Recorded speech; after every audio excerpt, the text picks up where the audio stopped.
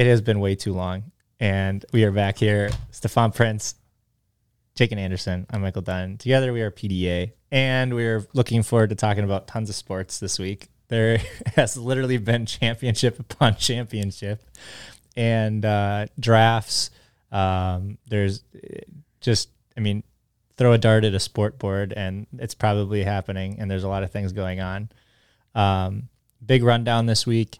We're going to try to touch on some stuff. We're also going to have another podcast here next Tuesday that we do. So we'll be able to kind of hit up on stuff that maybe we missed today. And then the finish to the College World Series, which, I guess we could maybe just start there if you guys would want to. Tommy Tanks goes yard. It's probably going to be really loud. Oh well, editing problem. Yeah, no, how about everybody was excited for the pitcher's duel. It delivers. Dude. Goes to 11. And a guy who he was mashing for North Carolina State last year, made his name there, and then comes up clutch for the team he transfers to in LSU. Like, that's storybook for them, being able to win that game and whatnot. And arguably, I think those were the two best teams in the country coming into this Final 8 College World Series and whatnot. Stinks that it ends. They both you been want ranked more. One. Yeah. And what's crazy about it too is, game one between Wake Forest and LSU. I felt like LSU. I think probably most people watching that had been following College World Series knew that the ace was going to be coming for LSU in game 2. So if they got there, LSU really had a fighting chance to beat Wake Forest and get to the championship. And, there were some crazy plays even in that first game. But yeah, game 2, winner takes all, or at least winner goes to the game that matters.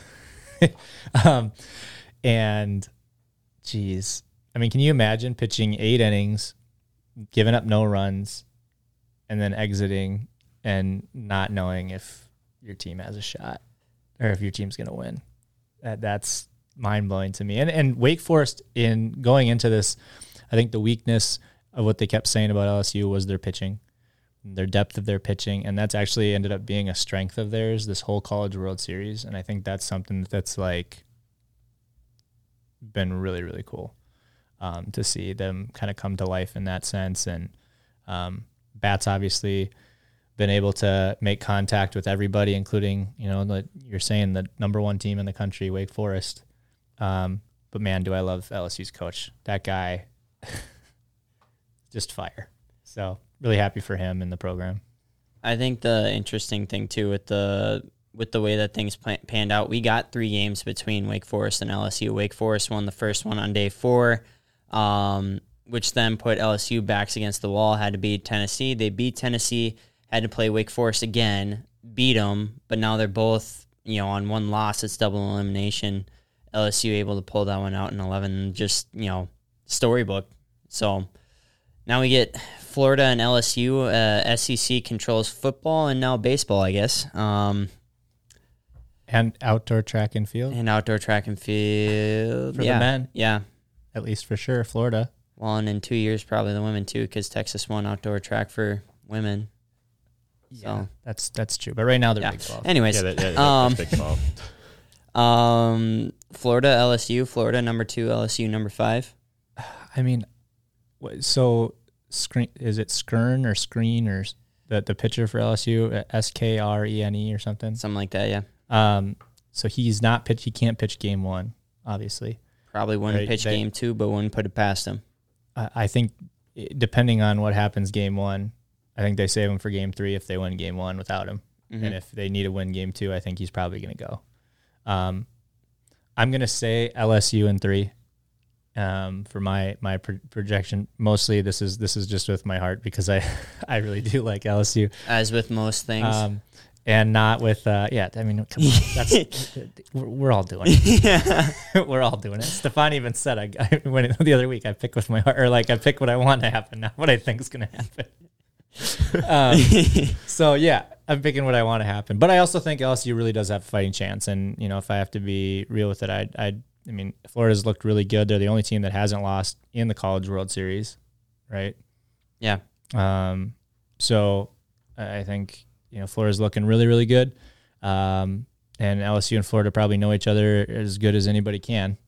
So they're not going to be able to, trick anybody or anything like that, I wouldn't think. You know what you're going to get, and it's going to be up to the players to step up and make the plays. I think I'm going to go opposite Florida in 3 to be different, but also I think Florida's looked the best out of pretty much any team.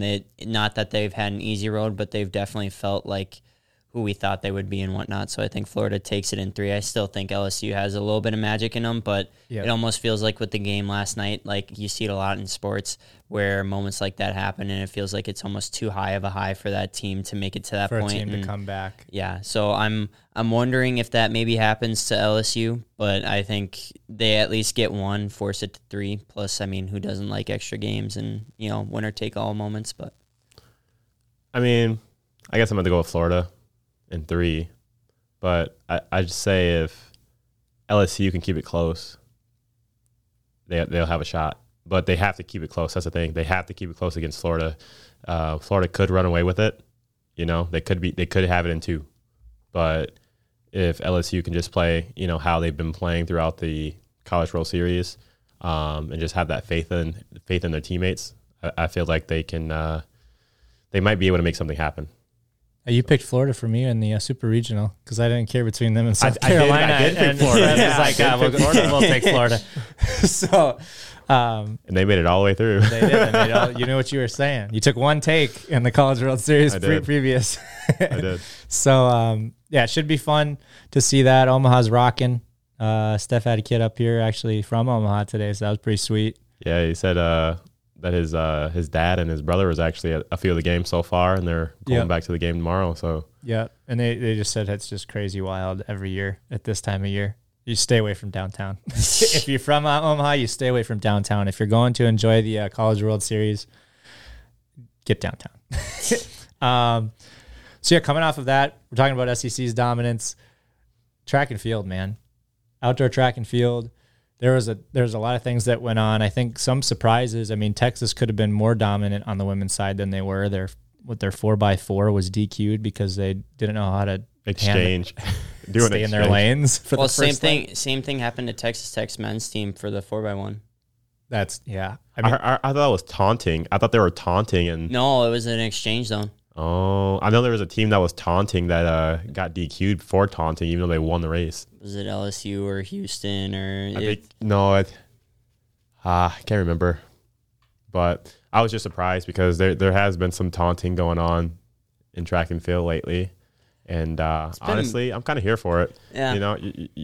Every other sport, they talk trash, they do what they want. They celebrate. I mean, it's a celebration, is what it is. It's a celebration, So, honestly, I feel that track and field should have that. But obviously, looking at track and field, you think, oh, you guys should be more professional since it's individual based instead of team based. But I feel like for an individual, they should be able to go up there and say or yell and be like, yo, this is me, I'm here, and just have that excitement. But it's just.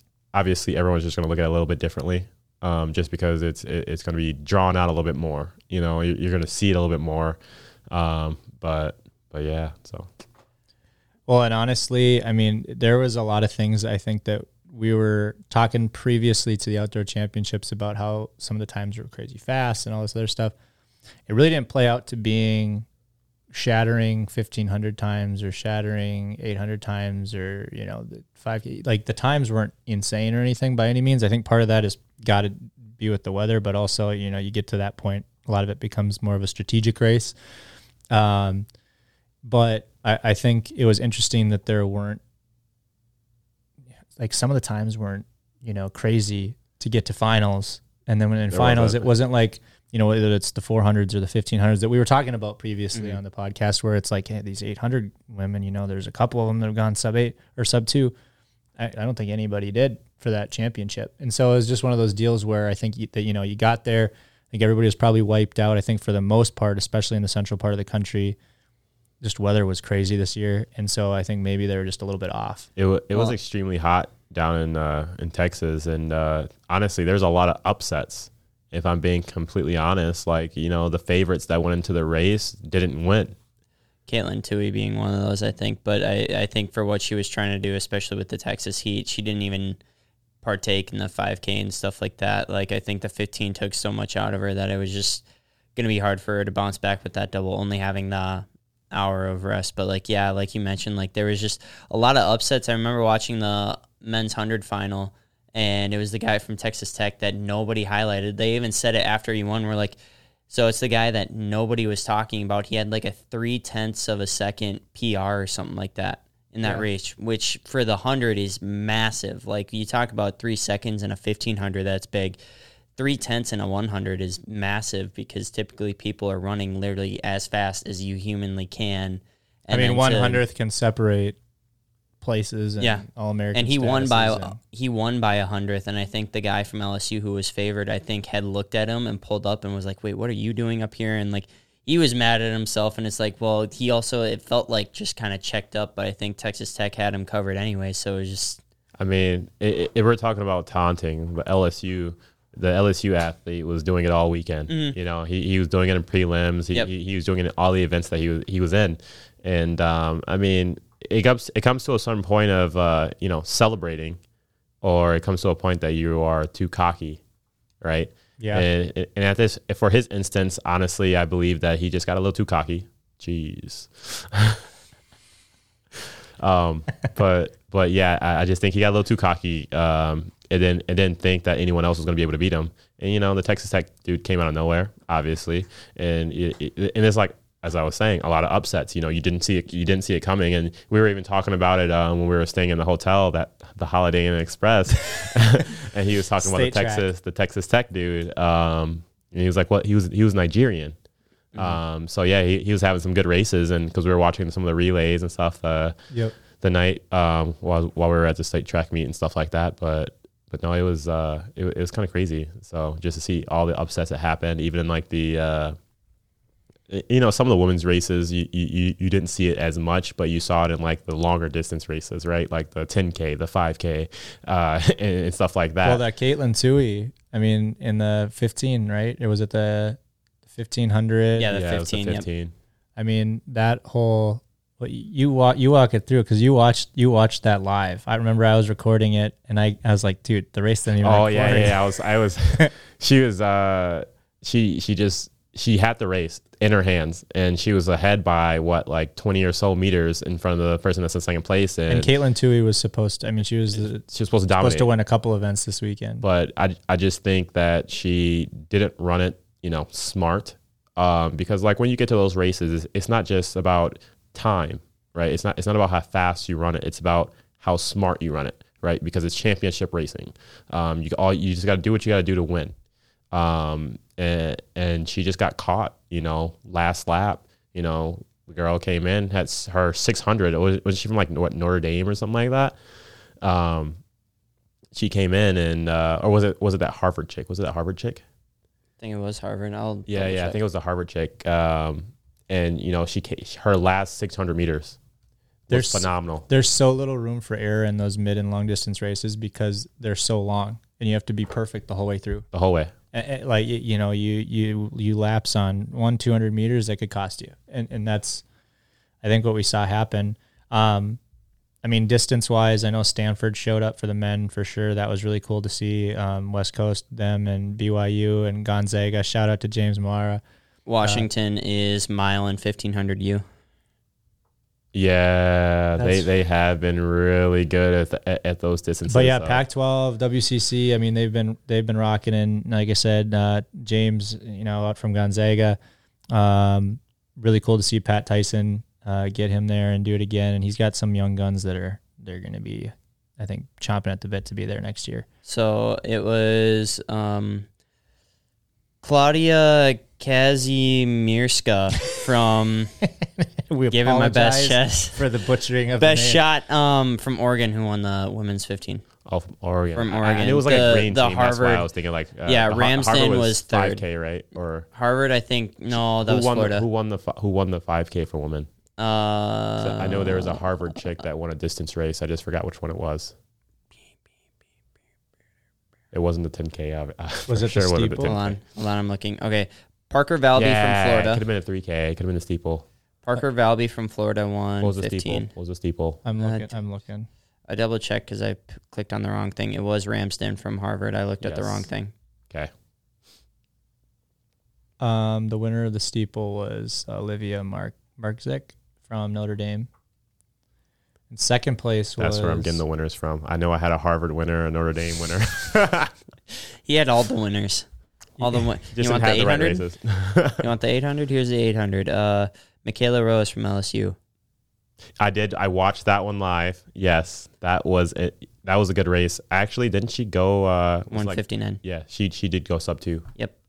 So Yeah. it was really hot that night, though. It was just Yeah. and honestly, I didn't expect her to go sub 2, but she went sub 2 a few times already this season, and she's I think done it the most this season throughout anyone in the collegiate field. So kudos to her, and she deserved everything. And she's only a sophomore, right? So she's going to be a junior next year. Yeah, a lot of the people that were competing in nationals this year, I felt like were really young too.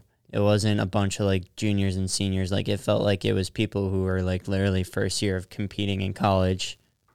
So the meet record for the Open 400 for women, as well as the facility record, was broken by Adelike from Texas, 49:20 in the 400. So she cruised, and the record previously was by Britton Wilson, who we all know is a great professional runner nowadays, and she had a 49:36. So she beat her by 16/10 of a second for that championship meet record, which I think is actually pretty impressive. 16/10 or 1600s? 1600s. Thank you. Yeah. Yeah. I was going to say She 16/10. Holy. dropped it. That's a Yeah, lot. from 1.6 seconds. 49 were fried today, both in the literal sense and the literal, figurative. figurative. We'll talk about the literal in a second. So yeah, there was a lot of, I think, solid performances, and it was fun to watch. It always is fun to watch the D1 championships for sure. So I think moving on to the next one. Did we even talk about Oklahoma doing it in 2? I don't think we did, because I think at the time was surprised. I did call the Oklahoma in 2, and I remember there was a saga of Stefan going on about, if they win one, and then it was like, but if they lose one, and then if they win game 2.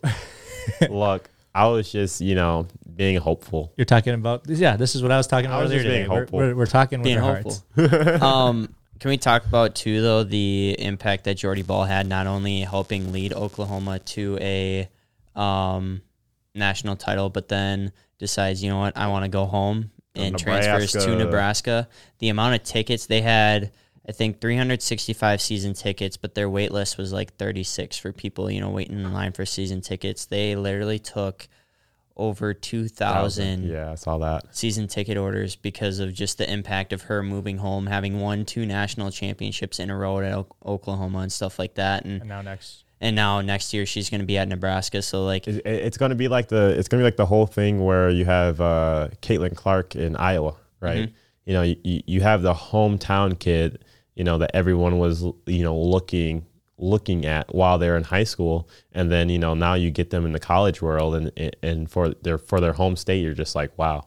Yeah. Like, okay, like let's support the hometown kid, right? Let's make sure, and it is nice because being in the Midwest, right, having that support from your community, for both teams, obviously Caitlin Clark playing at Iowa, and then you got Nebraska coming up, and it's like, man, like, having all this support, like I wonder how she feels having all this support, because like she won 2 national championships. Right, she's been killing it over in Oklahoma, and then now she's coming back home, and like it's a different feeling for her. I'm guessing because now she is her. She is her. It's a new chapter. It's a new chapter for her because it's a new challenge because she's going to be with different teammates. It's going to be a different team, different expectations from the team and whatnot as well. So I think there's a lot of things that she'll go through that will help her grow as an individual athlete for sure. And the other thing is too, Nebraska always supports University of Nebraska sports. Like they have that sellout streak for football. Now this fall, they're doing an outdoor volleyball match in the football stadium. Going to shatter every volleyball attendance record while they're out it. And like Nebraska volleyball is top tier as well. It's huge. Big Ten volleyball. Big Ten volleyball and in general is huge. But like, you know, that match is going to be awesome. And then you've also got now, you know, Jordy Ball. That program's probably going to pick up a little bit and stuff like that. The recruits that they're going to get because of her. Oh, my God. It's a good time to be a Nebraska fan unless you're into the futures. football. If we're doing buy and sell on futures ever as a segment. Buy and sell futures. Nebraska, you want to hit the buy button right now. Hit the buy button.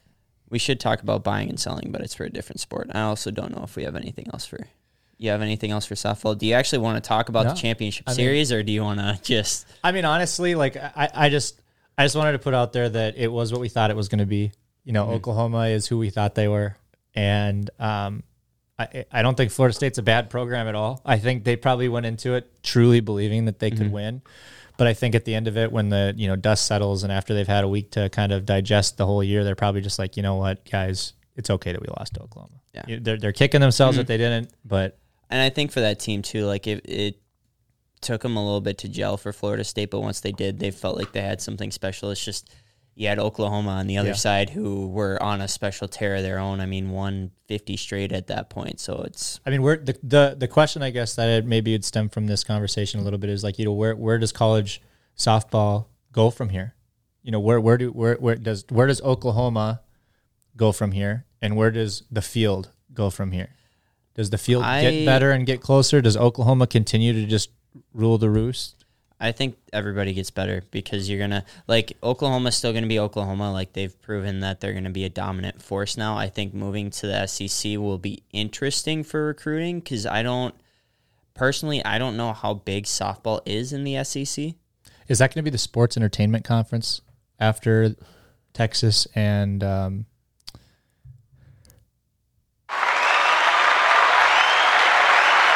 Thank you. It's a good joke. after Texas and Oklahoma move there, because we're talking about all these sports right now, and it's just like, what the heck?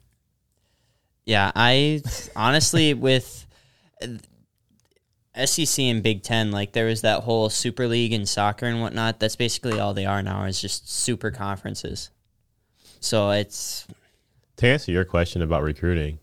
I think they're just going to do what they've been doing. Sorry, I just think they're going to continue doing what they've been doing for recruiting because obviously, they've won 3 national championships in a row, right? They won 50 straight or how many? They have the name with games, them too. Like you know it's what I mean? So I feel like it's going to be the same. I just feel like the style of play in the SEC is going to be a little bit different for them. And that's to get to your other point, Jakin, is that it will be different just because of the style of play that they're going to play in the SEC, just because every conference, they have a different style of how they're going to be doing things.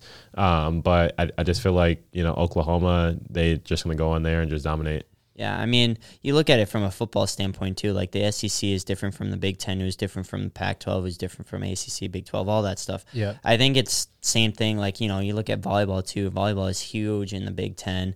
Maybe not so much other places and stuff like that. And basketball pretty big in like Big Ten, SEC. But then ACC. you also get more from other teams too and stuff like that, just with the way that the tournament is and whatnot. So I think each sport has its own kind of, like, these are the conferences and the schools that are really good at it, and then, other ways they're not so much. So Big Ten and Big 12, the But I'm Good conferences, and SEC, the Sports Entertainment Conference.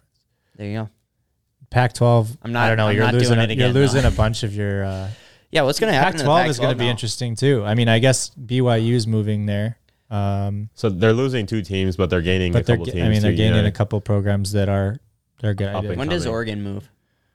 Or does Oregon move? I don't think Oregon's staying in the Pac-12. But like, when do you think they would want, like, because if you're gonna lose USC, UCLA, I feel like Oregon's gonna see like, we can make money elsewhere. Gonzaga is an interesting player in this whole thing too, because they've been a great basketball school, and like when it comes to sports in general, they normally are involved in a lot of sports. Obviously, they don't have football, so that's why conferences haven't wanted a school like Gonzaga in the past.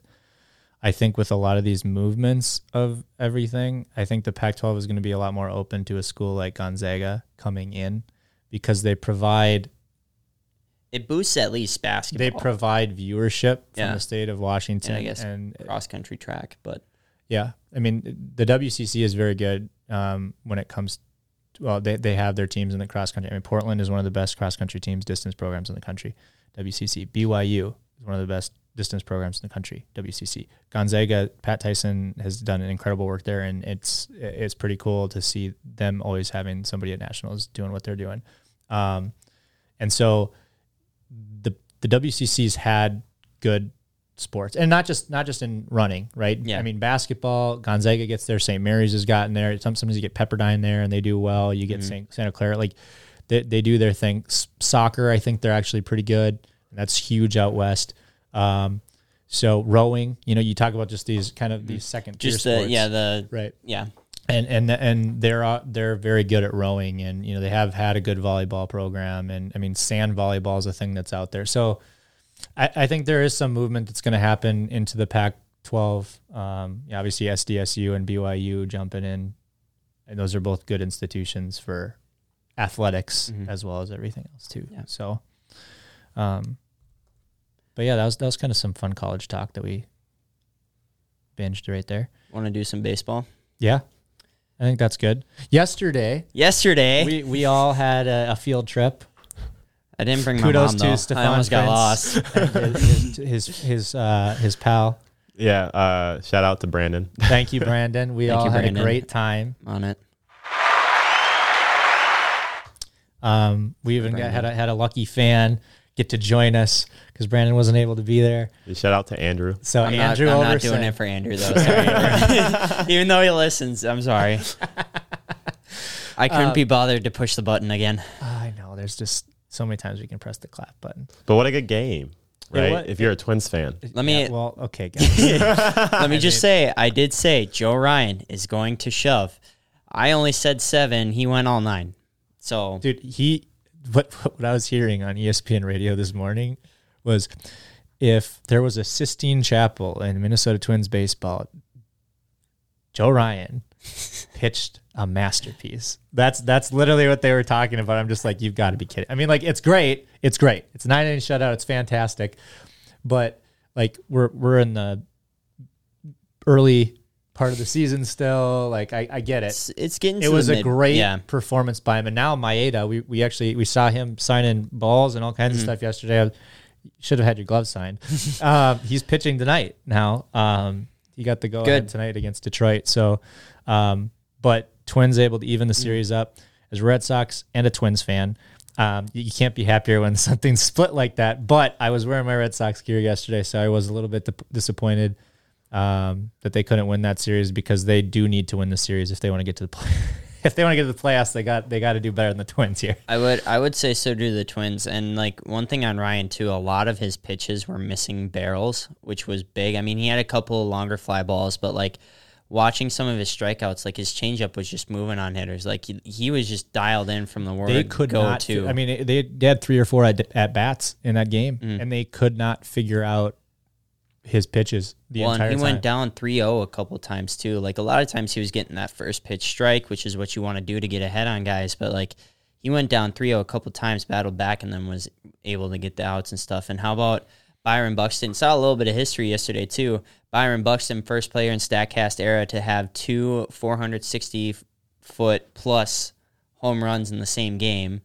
Shout out to the Boston Red Sox bullpen. Bullpen day for the Red Sox. 2 quick ones, and then, I mean, Jeez. Buxton literally almost hit identical home runs, except they were just to different parts of the park. His second one was probably more impressive just because, like, he hit it, like, deep left center field, second deck, like, Well, and at that point, as a whatever. pitcher, you're learning too. Like you're like, okay, you can't just be leaving things high. Yeah. Like so, it is what it is. Again, excited for the Twins because that's I think a good jump into hopefully a series now where, they got kicked around by Detroit last time they played them. So now the expectation is hopefully using this as a springboard into this series with Detroit, and hopefully the Twins can get it done. That is true. All right, I have a couple of scenarios couple of talking points here. I like it. Firstly, All-Star voting is happening. If you want to get your favorite players to the All-Star game, we're down to the final. So it's the top 2 at each position, plus then like the top 6 outfielders to try to get them as All-Star starters here over the weekend. One position battle that I want to point out is between 2 different players. Now, one player is upset that he is not more ahead in the ballot voting, and the other one, being completely bluntly honest, deserves to be ahead. Now, I am going to read off stats for you guys, and I want to have you guys vote on who you would pick based off of batting stats here. This is for designated hitter. League is unnamed. So far this season, player A has 284 at-bats, 83 hits for an average of 292, has 58 RBIs, 24 home runs, 39 walks, 71 strikeouts in 74 games played. Player 2. How many strikeouts? 71. 156 at-bats for player 2. 41 hits in those at-bats, 263, 16 RBIs, 27 walks, 69 strikeouts. Based off of those stats, player A or player B? You're going to get a lot of strikeouts. A? Yeah, I'm going to have to go with A. Okay, player A is Shohei Ohtani. Player B is Brandon Belt. The current All-Star update has Shohei Ohtani at about 1.9 million fan votes to Brandon Belt's 500,000. And Brandon Belt is upset because he feels like he should be farther ahead and closer to Ohtani, if not over him, because he is, quote, a better leader than Ohtani is. Well, that's not what people vote on. even if it was true, and I don't think any of us can figure that out today. So but I would first off, let's just backtrack, right? So when you turn your TV on and you watch SportsCenter, right, and they're on the baseball segment, right? They know who are their they stars. talking about? They know their stars. They know their stars. I just want to know, who are they talking about?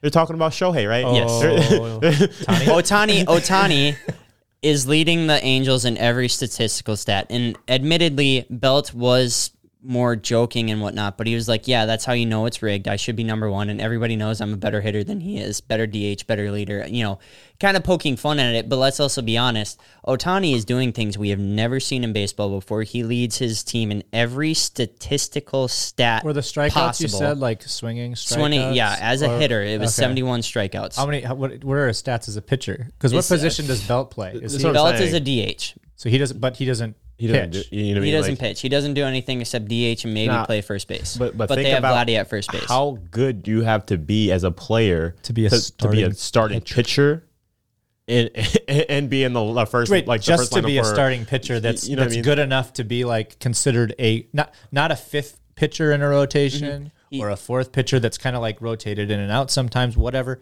Ohtani's like a solidified. You're in their starting rotation. Easily, like just this year. Let's see. I'm trying as to an find athlete, he's insane. Nobody's done what he's been doing, like since ever.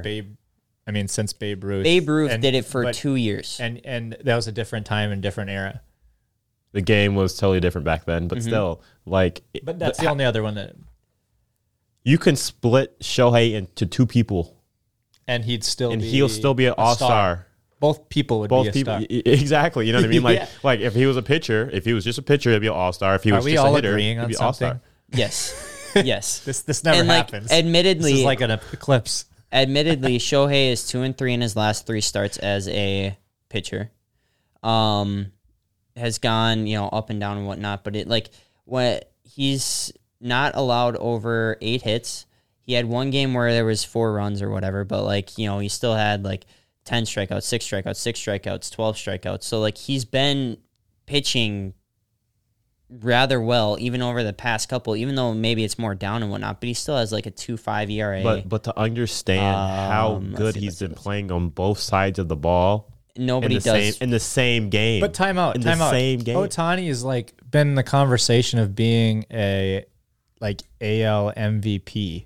AL MVP, Silver Slugger. Is he up for Cy? He young, would be. potentially. He Like would I'm be saying, with- he's up for all these things. What is All I'm Belt shooting for? all I'm this saying year? is after this year, Shohei is going to the Dodgers. I've That's all never I'm heard gonna of say. Belt. I've never heard of Belt. I'm not San a Francisco. fair weather fan either. He was in San Francisco. Is that where he? So he was in San Francisco. He signed on a free agent contract this year. And then he said that now he's been traded. No. Well, if he said that, he's looking at the wrong division because he would be in the NL. But like That's this year, he's true. in the AL and stuff like that. So Ohtani's pitching stats this year: he's 6-3 in 15 games started. Has a 3.13 ERA, respectable. It's a top 3 rotation start. 89 innings pitched. Has 117 strikeouts. Has hit more batters That's this 1 year point. and had more wild pitches, but I think he's also getting a lot of spin rate on his pitches too. So like that in and of itself, like the things he's doing with the baseball, let alone how he's pitching and whatnot. His batting statistics are even more insane with batting average being up over 290. He has 24 home runs, 58 RBI, leading the AL in both. His slugging percentage is a 616. OPS almost 1,000. Like he's doing a lot of things and carrying an Angels team who would be expecting to have Mike Trout with them, but Mike Trout is having a down year where he's only projected to hit 34 home runs. Notice how I said that. So it's going to be interesting to see not only what happens with Ohtani and stuff like that, but like I hope he wins by like 2 million votes for a designated hitter, and then also starting pitcher. Yeah. That would be interesting. I think the voting window closes here. I think that is why, was it Byron Belt? Is that what you said? Brandon Belt. Brandon Belt. Okay, so Brandon Belt, this is why he's upset. It's because of how good Shohei is. Because if you think about it, he's just like, well, he can just be a pitcher. He doesn't have to. He doesn't have to be the DH right now for the All-Star team. He can just be the pitcher. And for Shohei to be as good as he is, you're gonna have some hate. You're gonna have someone that's gonna be like, well, why don't you just do that instead? Focus on one thing, focus yeah. on one thing instead of focusing on two. But don't just hate the player, man. He Hate the used to game. play right field too, and then they're like, no, it's going to be too much on his arm and whatnot. So they took him out of right field, made him pitcher DH. So they have kind of changed around how he plays and stuff like that. But yeah, it'll All-Star rosters, I think, get announced here the second weekend in July, and then they'll be on All-Star break. Out in Seattle, Julio Rodriguez just said that he will be participating out in Seattle. The kid, as he's kind of being the kid junior, kind of, because Ken Griffey Jr. was the kid, and now Rodriguez giving a lot of excitement out to the Mariners. That is not necessarily his nickname. That's just what I referred to him in my head. I don't know why. Other thing I want to talk about, Oakland. If you don't know, the Oakland... Belt plays for the Blue Jays now. I can't even remember if you said that. I know you mentioned Giants, but yeah. Okay. Yeah, he was on the Giants. I figured Steph might know off the Giants, but is on the Blue Jays now. Speaking of Oakland, with... Oh, yeah. The Athletics. This has happened too. It's been a wild time to be an Athletics fan for sure. So they did a reverse boycott, sold out the stadium. Was like 27,000 fans, which I think was basically capacity that they could actually hold for the amount of tickets they had. It's an Oakland A's record since the days of being the G. And first off, the MLB commissioner, Rob Manfred's response was, it's great that they could hit an average ticket sales for an MLB game this year. What a response. But then there was more story to it. So Oakland was told that their end of the deal to keep the team in Oakland was they needed 55 acres of land to build not only a ballpark, but then also set up for like residential spots and retail and like entertainment spots and stuff like that. Like they basically needed to make like the Oakland Athletics wonderland in a sense to be able to keep the team in Oakland. Who has 55 acres of land? I don't know. But especially out in Oakland, like I don't know where you're gonna find that. You're not finding that. No. So then word came that Vegas was only told that they needed 9 acres of land to make a 30,000 seat ballpark for the A's to move out there, and that's currently working its way through the Nevada legislature and Supreme Court and stuff like that. To which Oakland then responds, "Hey, like, what the heck? Like, why didn't we get that Type of deal. offered that type of deal, because they would have just jumped on that immediately and said, yeah, let's do it. We have the land, blah, blah, blah, blah, blah. So that's kind of been a whole ordeal now, is that the MLB even wasn't. I say the difference, right, is because in Vegas, you're not going to find 55 acres of land either because of all the stuff that they have there. Vegas is an entertainment district. Vegas has that plot of land that they need, though, banked out. It's like in the Tropicana Square area. Yeah. They have something ready that they've presented that's been approved, basically. No, I know, but I'm just saying, like, the difference is they are an entertainment district. And they would be readily available. They'll be readily available. The Yes. difference is because Oakland, they need to have 55 They need acres to build it up. to have that entertainment district. And there's like there's an facility. area in Oakland that has been talked about that I don't know if it's not like the warehouse district, but it's like a train Yard old types, train yeah. yard area. Why don't you just move to San Fran like Golden State? Because San Fran already has a San team. Fran already has a team. No, like, and But that's or like move to Santa Clara, right? Mm-hmm. You move outside of the city itself. It's not like you can't have 2 teams in San Fran. LA has 2 teams. Like there's cities that have multiple teams for that respective sport. So and I think for City-wise, LA might be the only one. yeah, it could be. I don't. New York? well, New York, Chicago. New York, they're in different like no, the Jets and the Giants they play in the same stadium. Giants are Chicago. Jets are in Jersey. Chicago, yeah, because you got Cubs the and White Sox Sox. and the Cubs. That's true. That's true. Yeah. Yeah. But That's the other one. I think what my thought process concern is like, if you want to move to Vegas, just make a team out in Vegas. MLB has toyed with expansion. It hasn't been anything talked about, kind of like more what we hear maybe in like the NBA or even have seen with the NHL. But if you want to have teams out in Vegas, just make a new team out in Vegas. You then have the money. Like, you're going to make more money with the team anyways. I mean, we've seen it now with how we've seen the AL Golden East Knights. anyway Yeah. in baseball. Yeah. We need to shuffle up these divisions. And So they've- let's do just divisions of 4. Let's get 32 teams. Let's add a Vegas team and let's add a team somewhere in I don't know. Portland or Nashville. or Omaha. wherever, Omaha. yeah, Omaha. They already have a ballpark. But like, that's what it would make more sense to then have Vegas be like a expansion team versus moving a whole franchise. And if anything, we're seeing now that when the MLB maybe gets to and decides the point of, hey, we want to add expansion teams, especially with the reverse boycott and the way that Oakland fans are just kind of speaking out and saying, hey, we want to keep the team here. Like, we want to have the team be a part of this still. I think Oakland would be a great team for possible expansion, but it stinks. And like, you're seeing now more and more, I think, especially in baseball, with teams who are in smaller markets are being told, hey, you need to do this with your stadium. Otherwise, we're possibly going to threaten to have you relocated and moved and whatnot. And I think it's bad for baseball. Well, it is, and regardless, the A's next year play in Oakland to play out their lease. So the earliest they'd be in Vegas would be the 2025 season. And if they're in Vegas in 2025, the actual like envisioned ballpark they're saying in Vegas wouldn't be ready until 2028. So they'd be sharing a ballpark if they move to Vegas with a AAA squad that's already there. So, Would that stadium be big enough to host a professional team? how the major is it with the Ace fans that show up now? Yeah.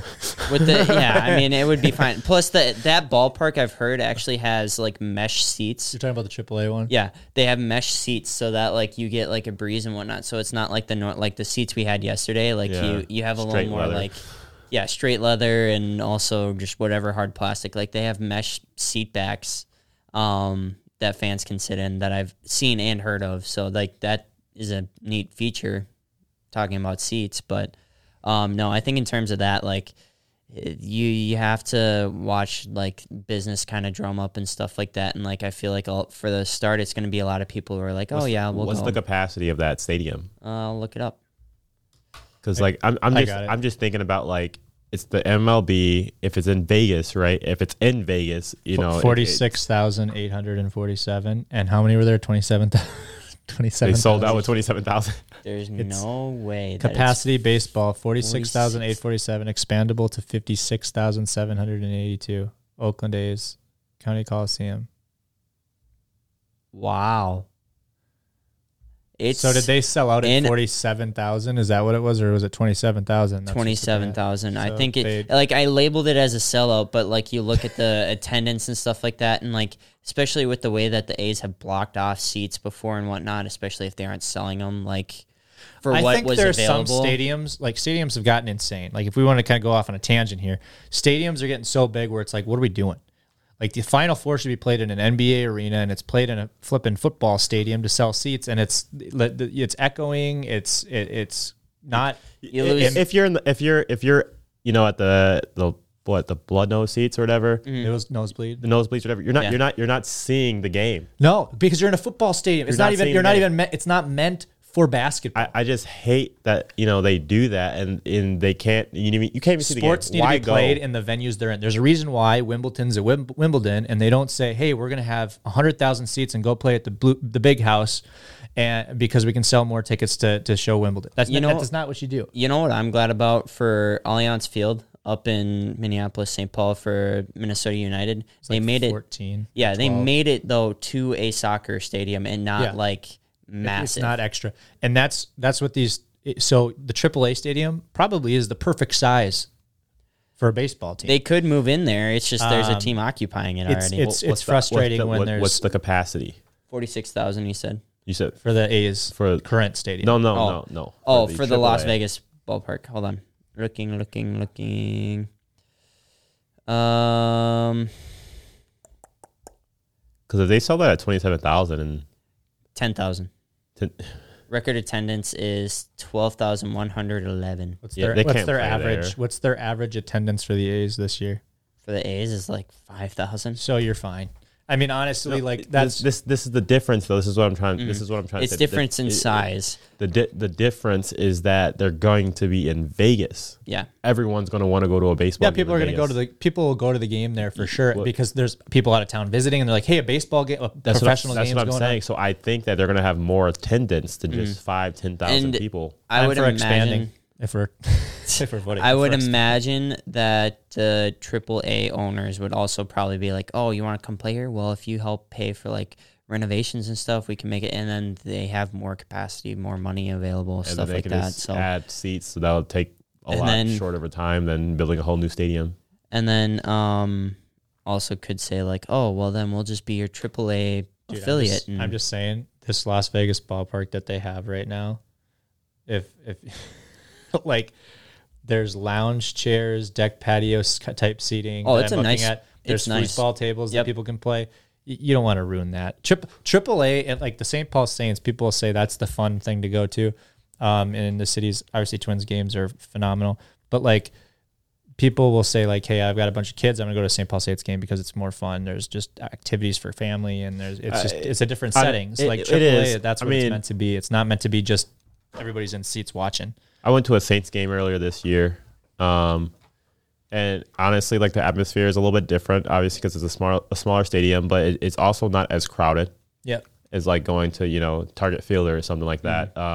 So it's more family friendly, I would say, going to a Saints game than it is going to a Twins game. So I do understand, like if you have kids, go to a Saints game. Yeah. I think they'll get more enjoyment out of it. It's a little. It's more Quieter and interactive. They whatnot, can do yeah. stuff. They can actually walk around the ballpark a little bit more. If you have somebody who is more like into sports, like growing up, I was just more into Ryan Braun, Prince Fielder, all that stuff. Like I would have rather gone to it. But See if the you're a kid players who's for just a like, I just want to go to a baseball game and have fun, or doesn't care as much. I mean, and you still want to go do it, I'd go to a Saints game. And then I did bring the whole clan besides our littlest one to a game at Target Field this week too. Got a T-shirt. And yes, Sloan got a T-shirt. Cora got a backpack with a Twins comic book with Thor in it, and all that. So that was kind of cool. And they got to have like a souvenir cup with ice cream and all that fun stuff. But at the same time, I do think they probably would have had more fun at a St. Paul Saints game. And You it was, see a pig at the Saints. oh, Would you rather see a pig or a bear? They can sit down on the grass too. Like, they have a Saints berm. game, More like- yeah. and that's what I'm saying is like I think these AAA ballparks are meant to just be more like chill, family and not, interactive. like, yeah, and more like open to being flexible with stuff versus like, hey, here's your seats. So But yeah, no, good talk on the A's. I have one more question, and it's going to involve your favorite teams. We're keeping it to the favorite teams for reasons. I like it. Do you want your favorite teams at the trade deadline done? You get both the Red Sox and Twins. Do you want your favorite teams at the trade deadline to be buyers or sellers? I mean, I'd want them to be buyers. That means they're doing good. Well, they think they have a shot. This year, though, right now, current circumstances. I mean, they're guys I want to get rid of. So you're thinking for the Red Sox. Sellers for the Red Sox. But they're still, I'm, and maybe I'm holding on to false hope here. Both of you can chime in if you think I am. I think the Red Sox still have a shot. So I'd want to say, and they haven't spent on, like, when we went down like the list of money for teams and how much they've spent and whatnot, the Red Sox have money that they can spend. So I think it kind of depends on who's out there and if it's going to be a starting rotation pitcher, if it's going to be a relief pitcher, if it's going to be another bat. So if you can buy those three things as the Red Sox, and Boston has money to do stuff like that, then I want to be a buyer for the Red Sox. But if that stuff doesn't become available at trade deadline, then I think you sell some stuff. I sell some of the rentals and just kind of like the Red Sox are a team that I feel like they don't rebuild, they reload. And this year it's kind of just been interesting because of how good the entire AL East is. You know, the biggest difference is the Orioles are good, the Blue Jays are good. Like those teams historically haven't been great. So now that those teams are good, and you've got obviously the Yankees up there, and the Rays have been up and down throughout the years. They've been more good, you know, in the past decade than not. So I think it's a tougher division. As we all know, it's one of the toughest divisions. And I think Stefan would say the same thing about his Dodgers too, is they're, you know, in one of the toughest divisions. So it is what it is. But I would hope both teams are buyers is what I hope for. Okay. Yeah. I think with where the Red Sox, I don't know. You could be holding on to false hope, but I also think like you're chasing the Blue Jays right now. Blue Jays and Astros, kind of more Angels Yankees. as well. You're chasing the third spot, and you're hoping a wild card, and then you get in that way, and that's going to be good enough to. They're in the thick of the wild card, but I think at the same time, it's just with how stacked the AL side is, especially going for the wild cards now. Even, I mean, you've got Yankees on 41 wins, Blue Jays on 41 wins, Astros and Angels on 41 wins. It's going to be tough, but I also think like you said, there has to be somebody that they know will help add in and bring in. So yeah, Steph, what about your Dodgers? Man, that's tough. Look, I've been saying it since, you know, the end of last season, especially when they lost Trey Turner, Justin Turner. Like, it sucked, right? They lost two big hitters for that team. And you know, they added a couple pieces to it, but honestly, the Dodgers, a young team. It is a young team, but I mean, the Dodgers need to be buyers in this instance. And they have the money too, because they're in LA, young contracts, and but they have younger newer contracts. So I mean, I don't know if they're going to do it this year, but I don't know how good they're going to be throughout the rest of the year, because they're just declining. Right, they haven't been winning games. They're actually losing more games than winning as of late. So honestly, I say wait until next year. Wait until Shohei's contract ends and go for Shohei. The Angels, and just go for Shohei. Honestly, I think you know, if I was Shohei, I'd be like, oh, I don't have to leave LA. I can stay in my same house. I don't have to do anything crazy. I just switch teams. Or because there's going to be a lot of Anaheim uproar, just come to Boston. You don't have to deal with the West Coast then. And I feel like that would be more Anaheim uproar is going out to the AL East. I feel like they have more of a I guess Asian community in California than in Boston. That's probably true. I feel like he would stay someplace more West Coast, but I also think it's who's at the table offering him money. I think the Dodgers are in an interesting spot too, because they're in a wild card spot right now. Like, the NL Central sucks. Apart from the Miami Marlins, there isn't really anybody in the NL East besides the Braves, but the Braves are 6 games clear. How about the same question for you about your Brewers, Jakin? I'm getting there.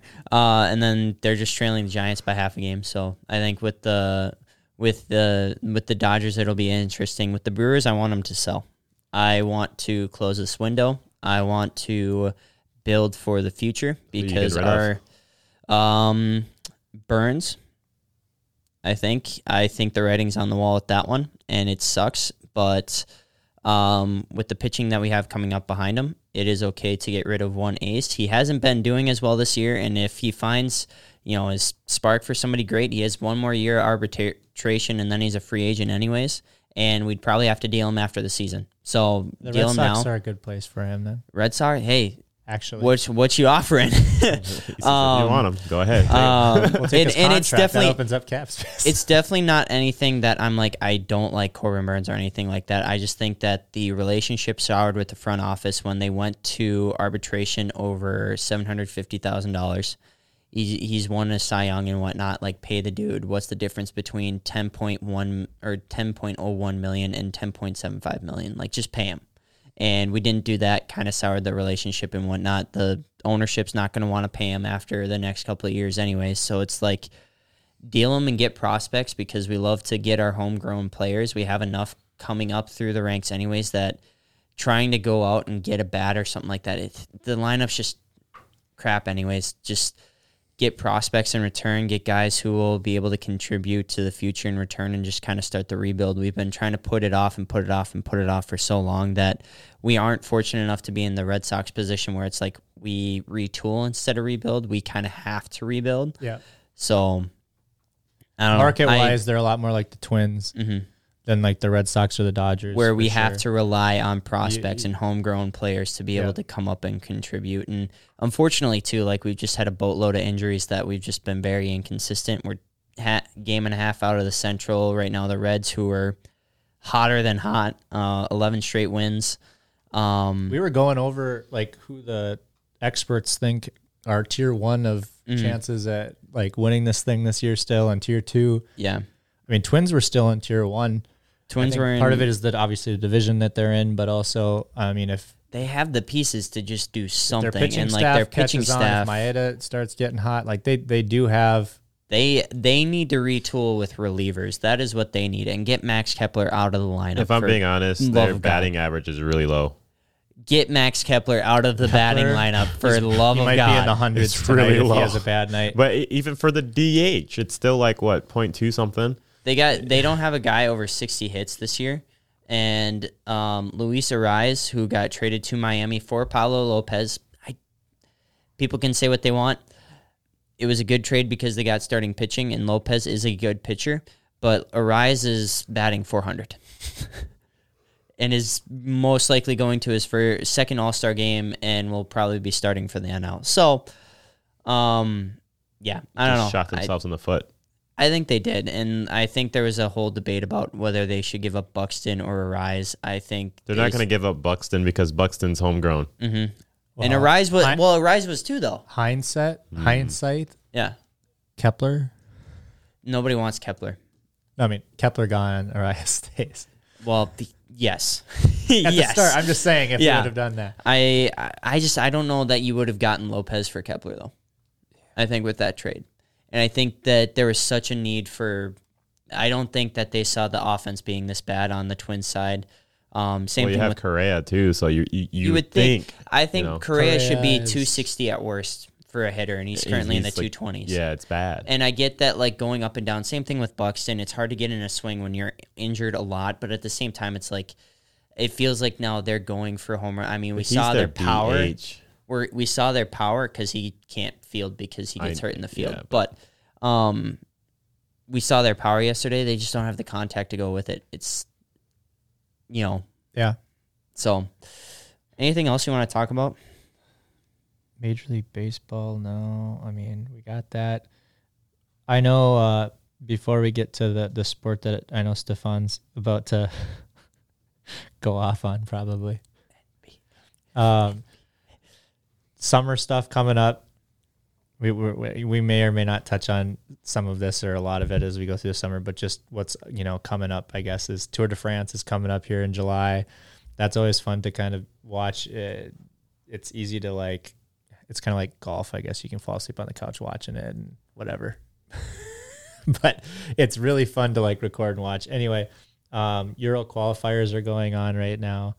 The Women's World Cup is coming up here at the end of July, which should be a lot of fun. both Abby Morgan and Megan Rapinoe both made the squad. So that's exciting for women's USA team fans. And then, the NBA draft just happened, NHL draft. So like NBA draft / NBA talk. Wrap up question for everybody. West is still the best. And is there a new king in the West? Is Denver going to be really hard to dethrone in the West? And I mean, if I'm being honest, I have to see more because I know how good they are and how good their players are. But like as you saw the year before, not this past year, obviously they won the championship, but the year before, like they didn't make it past the second round, right? Like there are and they didn't have Jamal Murray either, even though he was injured. Like I get it, but I want to see it again. You know, if I can see it again, then I'm just like, okay, yeah, they're here to stay. I have to see it at least one more time so I can know like how dominant they're really going to be in the playoffs.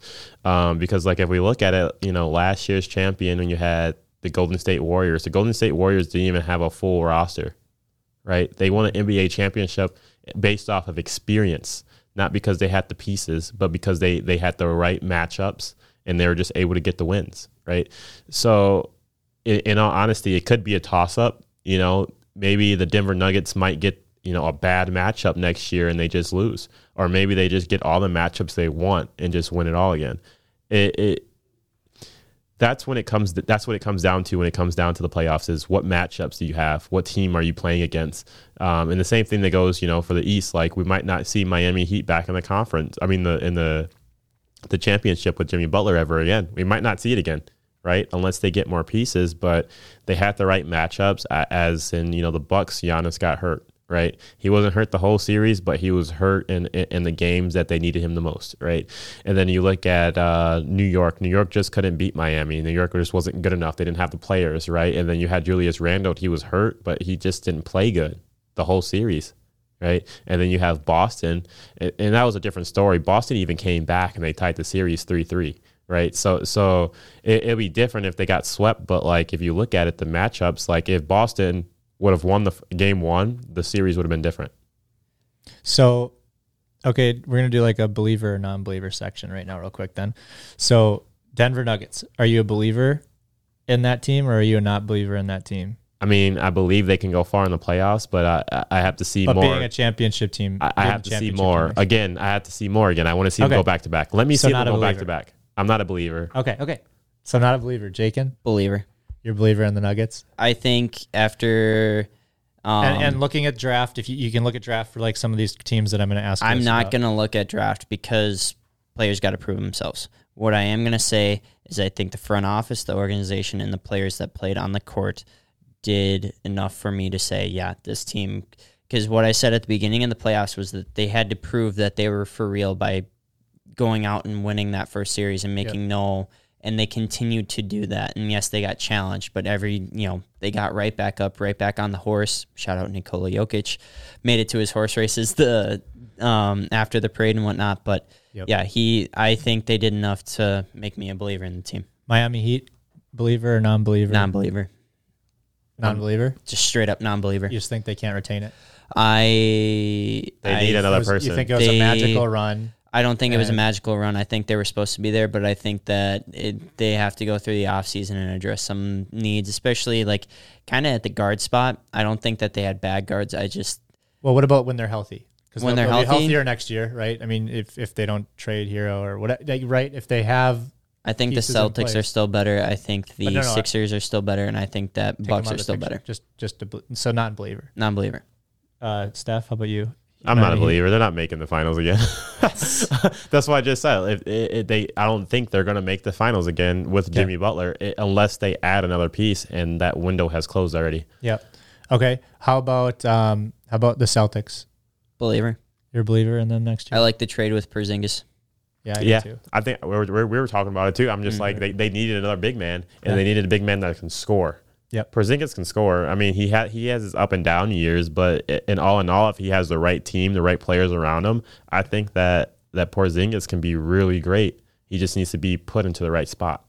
Porzingis can kind of take that Al Horford role of we need offensive help, and then Williams can still come in and still be that enforcer, rebounder, defender. Phoenix Suns. Non-believer. They just added Chris Paul, right? Chris Paul just went there. No. Paul's on the He's Warriors now. on the Warriors. Yeah. No, they got picked rid up of Bradley Chris Paul. Beal. They picked up Bradley Beal. Bradley Beal. I don't see how that's a fit.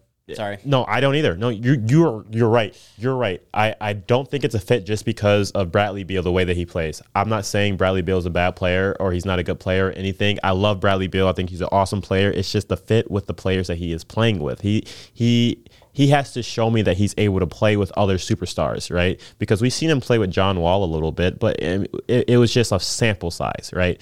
I want to see him. Obviously, we're going to see him play with Kevin Durant and Devin Booker. Right. The only thing that sucks about the Phoenix Sun is that they don't have a bench. They don't have anyone coming off the bench that can just give them points or give them good minutes. You know what I mean? That is why I'm not a believer, is because they continue to think it's the starting lineup that's the issue, when in reality it's their bench and the supporting cast they have around the starters. They have the starters to make a run. They don't have the supporting cast. Honestly, I think they should have just kept the team. They shouldn't have traded for Bradley Beal. I think they still went far. They just needed to add more pieces to come off the bench. And I don't think Beal adds what they need. Like, Chris Paul was able to be a playmaker and able to make plays for the team, but now Beal is like, you're asking, I feel like they're going to ask him to be more of a facilitator. That's not really Beal's game. He's So- not. No. And I think what's going to happen is that they're going to end up moving Devin Booker to point guard, having Beal at 2, and then KD at 3. But then again, you're still missing that fourth option, right? Because you're going to have, hopefully, they still have DeAndre Ayton at 5, right? But you still need that power forward, right? Who's that going to be, right? If you're talking about having a great squad, like you might not need a person that's going to give you good numbers, offensively, but we need rebounds. Yep. And Right. I think this trade was we want to win now. There isn't really like a clear-cut way to win now. We need to add a splash. All right, we're just going to hurry up and trade for this guy. Like, it was kind of like an instinctual, like, here's a trade. Boom. Get a big-name player and kind of do it that way. So, I don't know. It'll be interesting to see how it works out. Right now, on paper, All I'm saying is if they can have, Beal, KD, and Booker put up freaking 25 points each a game, I say they'll be a hard team to beat, but offense doesn't win championships. yeah. Right. And I don't know if there's a lot of other teams that right now, I mean, obviously when the dust settles and everything, there'll be more teams to really talk about. Portland's keeping Lillard. I mean, Sacramento Kings, I guess, could be out of this conversation. Are you a believer in them? Give me another year. Nope, I'm not a believer in the Not a Sacramento believer? Kings. I would say right now sorry. I'm not a Can't believer, do but I think give me another year and we'll see what happens. Golden State? They No, not a believer in Golden State. And you and I, Steph, can have discussions about that, but I am not a believer in Golden State. hey, look, I can't say anything now because we don't know who's even going to be on the team. I can't believe with how much agreement there is in this whole segment. We have no idea who's going to be on the team next year right now from our point of view. That's what I'm saying. There's When no the dust Draymond. settles, There's no Draymond right No now. Draymond. Right now there's no Draymond. There's Traded no, away sixth man Jordan Poole, like added Chris Paul, which he's old. He's I'm not old. saying he's a bad player, but it's just He's good experience to have in a locker room. so right now, would you put Chris Paul in that Kyle Lowry situation where he's coming off the bench then, or where would I would you have him to. start? You would Yes. have to. He's not start. Steph is starting point. Come on now, and then you got Clay. You're bringing. But would Chris you Paul move up Clay to the 3? Is what I'm thinking. See, you Wiggins could plays do there, that, right? but like who Right is now? who is he guarding? You know what I mean? Like who? Yeah. I'm not saying Clay has tremendous defense. He's good. He's good on the defensive side. He's but, lost a step from all the ACLs and whatnot, but you he's know what I still mean? a good You know what I defender. mean? Like he had what? So I'm just saying. Yeah. They're not going to be as good if they can retain Draymond Green. Maybe they make the playoffs, but they also need another big. Yeah. They need a big.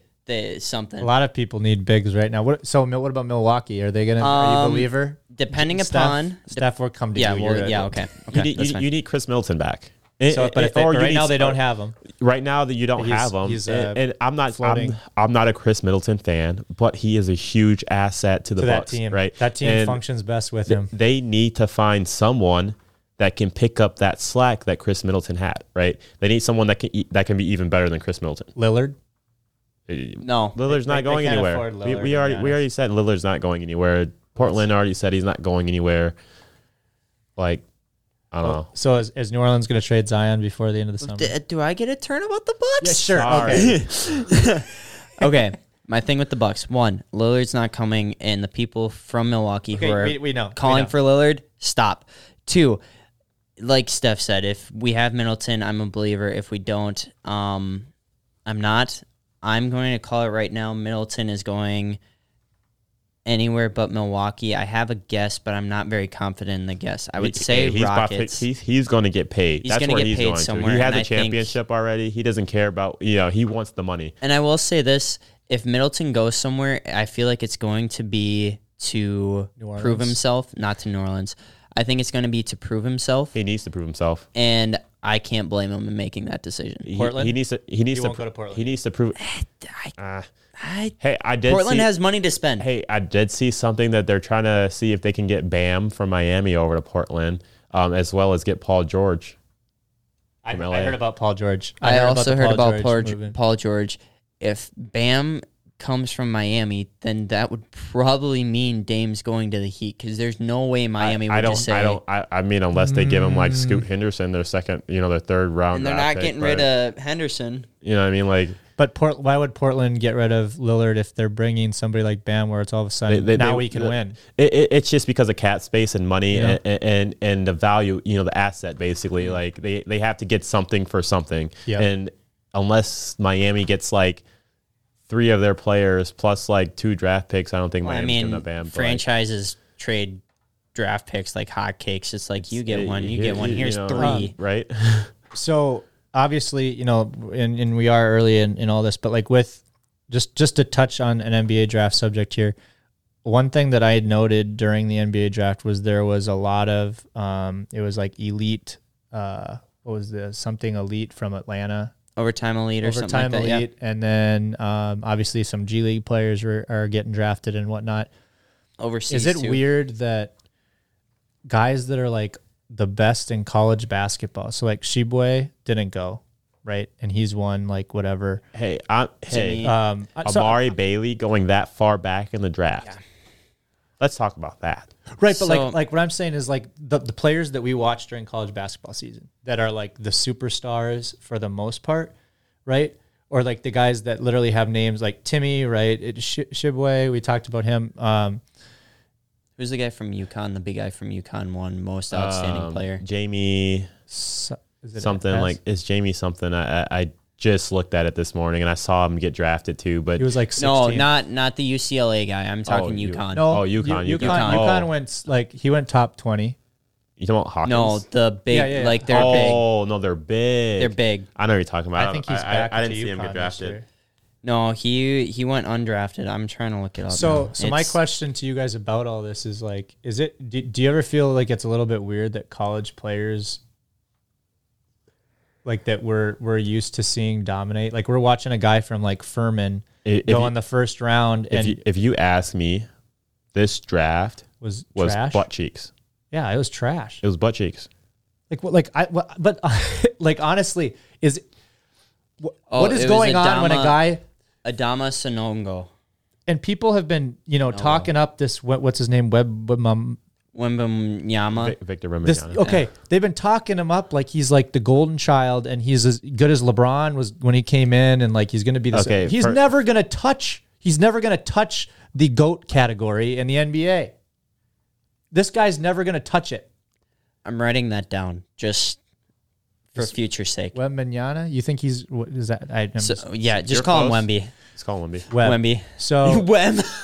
not Okay. but seriously, like they're anointing this kid who hasn't.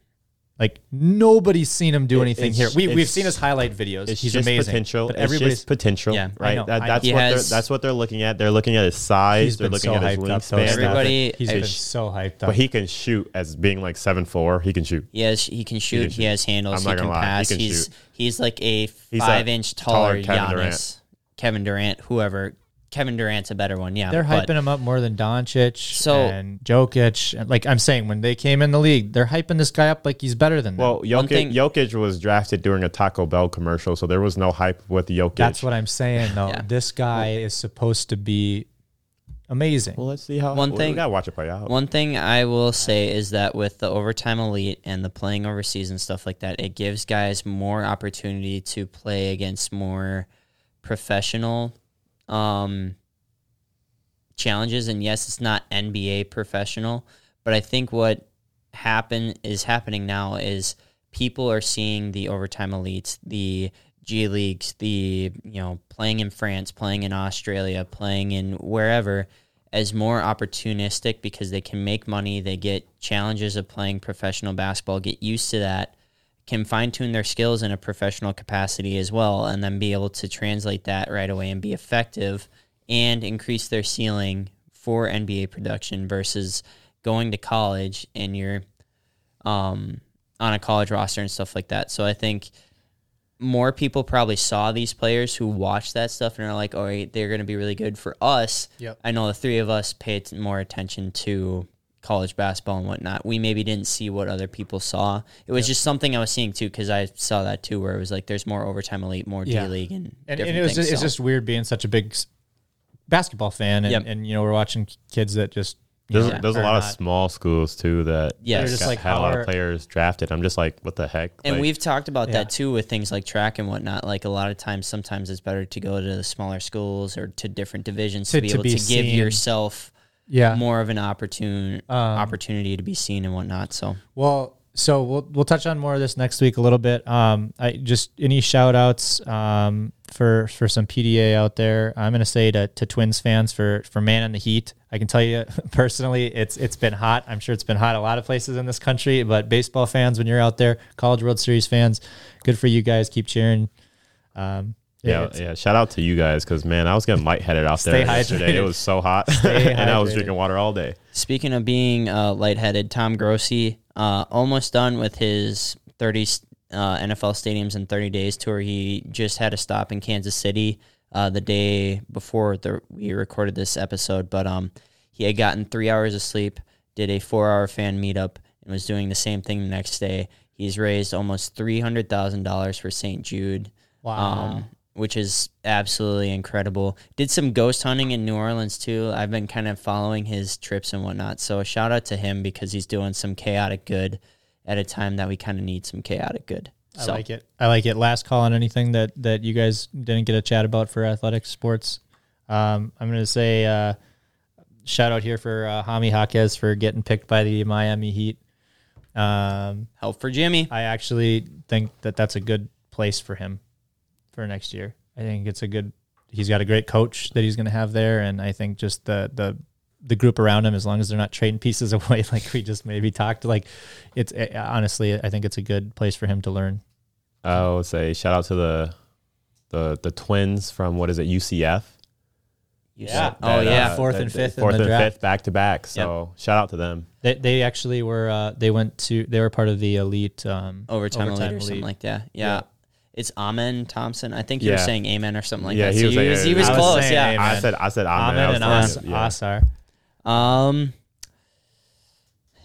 If Max Verstappen didn't exist, Formula One would be pretty interesting. But This is just like Hamilton a couple of years ago. Yeah, If Hamilton I didn't mean, exist, it'd be interesting years ago. too. Verstappen's 70 points clear in the championship right now, but if he wasn't there, it'd be like Fernando Alonso in the Aston Martin, 1 point clear, Sergio Perez in the Red Bull, and Hamilton's like 12 points behind or something like that. So it the would be- podium's important. the still, podium 2 the and 3. podium's still important, and like that, it's been really interesting. We all know Max is going to win, and I wouldn't be surprised if he wins every race from here on out. But Stefan would be able to pick that too.